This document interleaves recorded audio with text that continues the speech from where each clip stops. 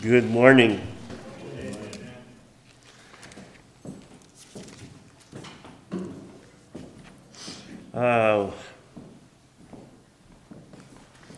It's really good to be here this morning.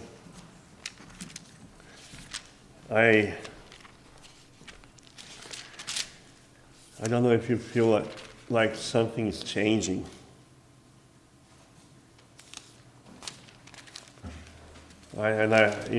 A couple of weeks ago we sang a song that was written 40 years ago. And then Meg said, somebody said, we are coming out of the wilderness. And there's a process of healing happening. And I think it has a lot to do with this song that we're singing. And we thought about this song Thursday night after our Bible study. We try to finish on time, so we, keep like from 7 to 8. And then we start talking until 9. But it was a good talk. It was a good time.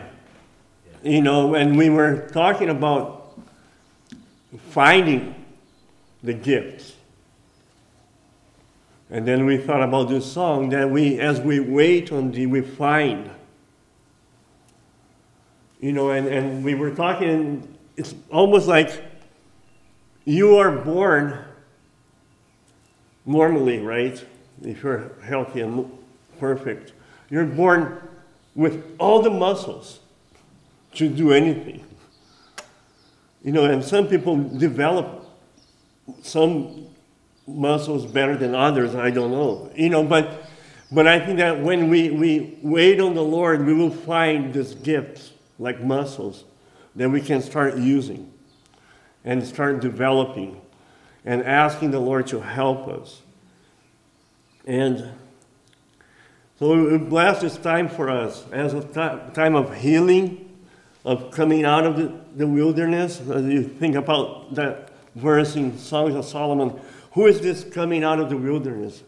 Leaning on her beloved. You can only come out of the wilderness leaning on your beloved. You cannot even make it yourself. And we come and we lean on him. And we put our trust in him. And we cannot do it in ourselves. But he has also blessed us with helpers. The body of Christ. Every joint supplying. And that's how we grow. That's how we are made perfect in unity, John 17, Ephesians 4.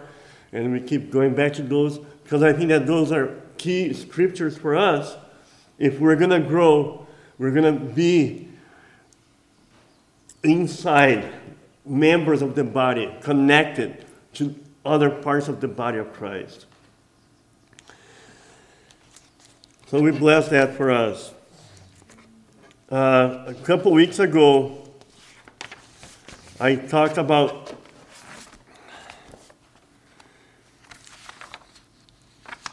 he loves you the way you are. And of course, there are things in us that we want to change. And then last week, it was like, but what if he doesn't change? What if he doesn't care about changing that? And then a good example is Paul asking the Lord, saying, I asked him 3 times, I have this thorn in my flesh. And he said, no, you keep it. You stay the way it is. And accept it. My grace is enough for you.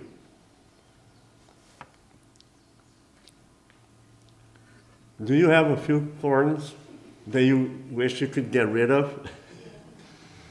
Or do you have gifts that you wish you had and then you see somebody else with those gifts and then you go, I wish I could do that. And he's saying, no, it's all good. I love you just the way you are.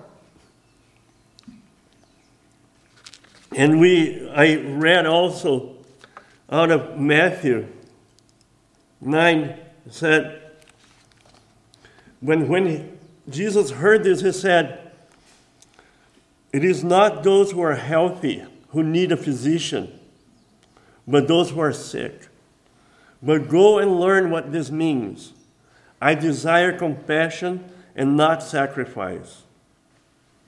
For I did not come to call the righteous, but sinners.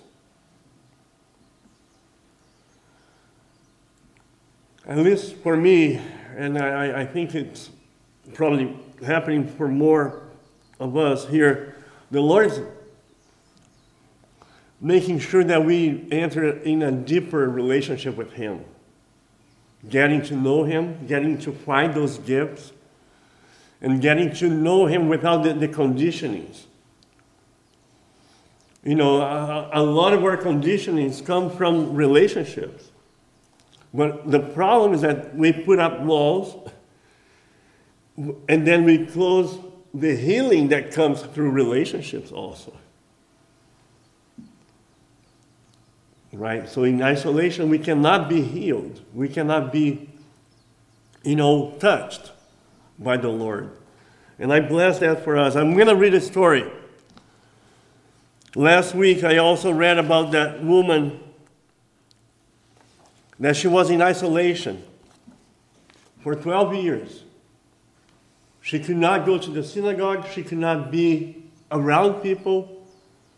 And she decided to go and touch the Lord. It was the last thing she could do. It was despair.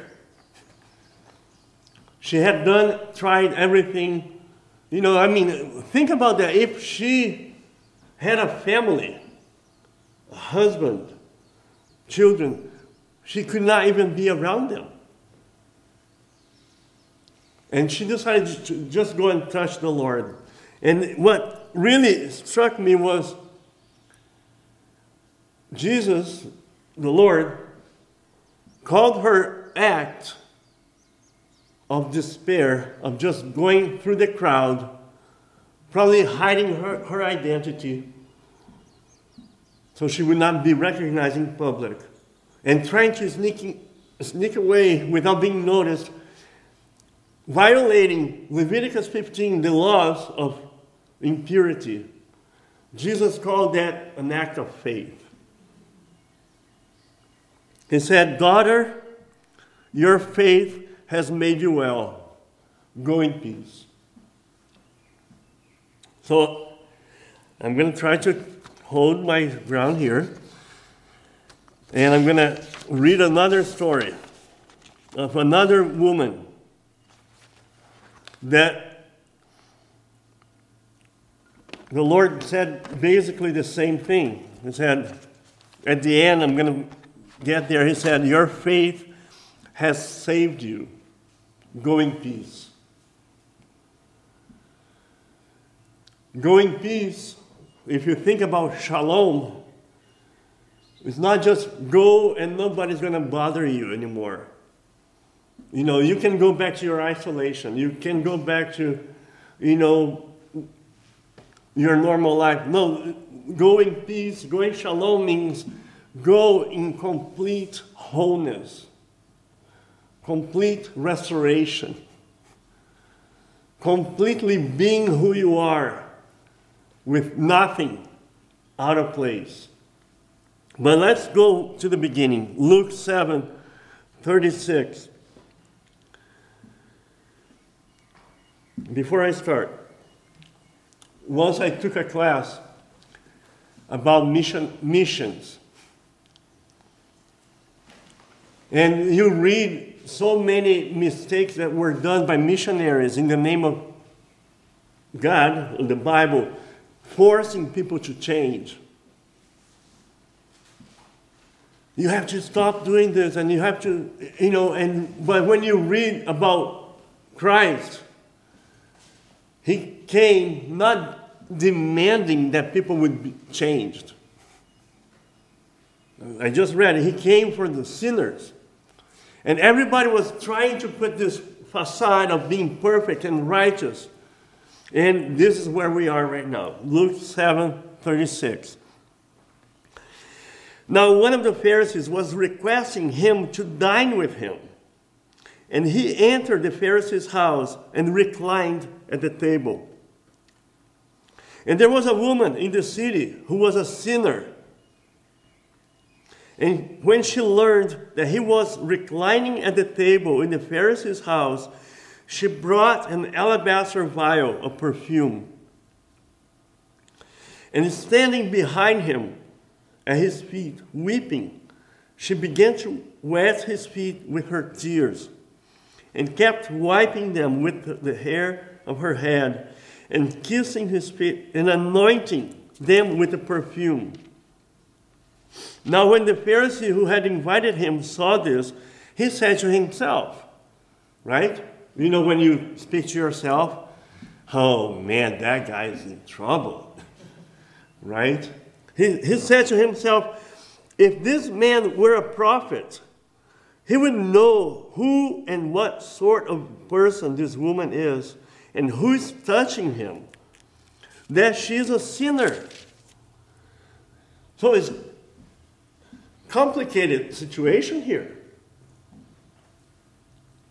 Everybody knew she was a sinner, she was impure.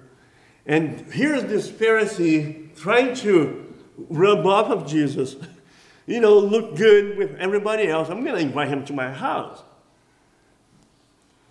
And then this woman, number one, you as a woman in that culture, you could not touch anybody or a man. And the rabbi. And being a sinner, we do not know what kind of sinner she was. But she came and touched him. And then Jesus answered him saying, Simon, I have something to say to you. And he replied, say it, teacher. Rabbi, a moneylender had 2 debtors. One owed 500 denarii and the other 50. Okay, 2 debtors. Maybe $500 to one, $50 to another one. When they were unable to repay, he graciously forgave them both. So which of them will love him more? Simon answered and said, I suppose the one whom he forgave more. And he said to him, you have judged correctly. Turning toward the woman, he said to Simon, do you see this woman? I entered your house, and you gave me no water for my feet. She has wet my feet with her tears and wiped them with her hair. You gave me no kiss, but she, since the time I came in, has not ceased to kiss my feet. You did not anoint my head with oil, but she anointed my feet with perfume. For this reason, I say to you, her sins, which are many, have been forgiven. For she loved much, but he who is forgiven little loves little. For he said to her, your sins have been forgiven. Those who were reclining at the table with him began to say to themselves, who is this man who even forgives sin? And he said to the woman, your faith has saved you. Go in peace.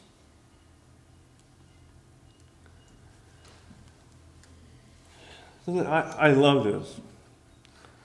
The difference here is that we are all sinners. But some think that in their own self-righteousness, they are better than others. So they think that they owe less and that they need less forgiveness. So in one sense, it's just good to be honest and say, I am a sinner. I have thorns upon thorns in my flesh. And all I need to do is just come and surrender and confess it and be fine with that, accepting the way I am, who I am, because it is when I am able to touch him that I'm forgiven and I am cleansed. And I'm put back together in wholeness, in shalom, in completeness. Now this Pharisee, he thought he was so important.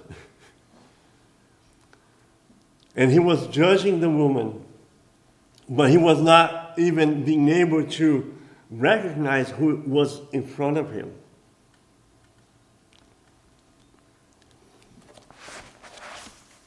I'm going to read another paragraph of this book, The Ragamuffin Gospel.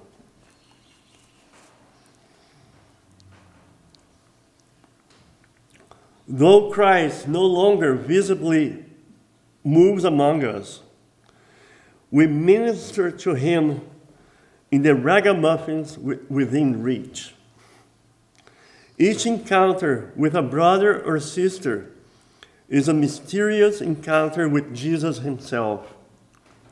In the upper room, the man like us in all things, but ungratefulness, spelled out the game plan of gratitude. Love one another as I have loved you. To Peter on the beach along the Sea of Tiberias, he said, if you love me, Simon, son of John, tend my sheep. Quite simply, our deep gratitude to Jesus Christ is manifested neither in being chaste, honest, sober, respectable, nor in church going, Bible studying, and psalm singing, but in our deep and delicate respect for one another. He loves us the way we are. He loved us even before we were saved, even before we made some changes in our lives or habits, whatever. And I think that he's looking for people that without him here are going to be the same love to others.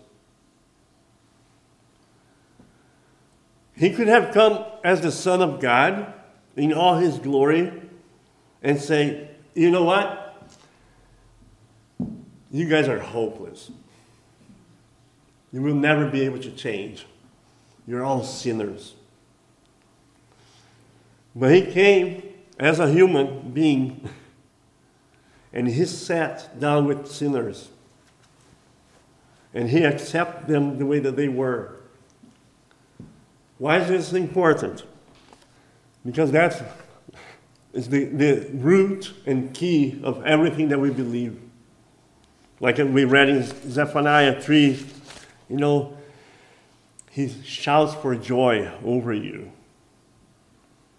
He accepts and he loves. And he's looking for his body to be that same atmosphere. We all know that. It's easy to agree with that. But the key to all of this is, first of all, you're only going to be able to love much if you're forgiven much. You have to be able to recognize that how much you have been forgiven. And then in response, you're going to love him back. And then you're going to learn how to love others. But even before that, you have to love yourself. You have to accept the way that he created and framed you, and even framed your history. The family that you were born in, the country, the culture, and all the things that happen in your life. Imagine your life as a book of many chapters, and it's not completely written yet. So a walk with God is allowing him to continue to write the next chapters of your life, of my life, and accepting all the previous chapters and being thankful for that. Because that's, we were talking about that, layers of events and relationships that He's using and He's still creating and still working in each one of our lives. We have this opportunity here, thank God, to be in relationships. And for a long time, I think we were almost like conditioned to behave a certain way and do certain things. And that was all good. It was all good, important chapters. And I'm thankful for all the chapters. I'm thankful. I'm not going to bring conditionings or disapproval, unbelief, anything to the new chapter. And I'm going to say, Lord, I'm going to be thankful for you. I'm going to continue to worship you, even if, some of those thorns continue to be in my flesh. I'm going to say that your grace and your love are enough and sufficient for me. I'm excited because I think, like I said in the beginning, I think that there's a process happening. And the Lord is finding ways to reach each one of us. And I'm thankful for that. I'm thankful for the freedom that we have to come and worship together. And to have this Bible studies and just the moments that we get to be together, because this is really important. Amen? Amen. We bless this for us. Your faith saved you. Your faith made you whole. I'm glad that to kind of shake a little bit of the way we think about faith. Faith is just a way that you find to touch the Lord. And there are a billion ways that we can do that. And I just bless even if it's out of despair, we will find a way to touch Him. Amen.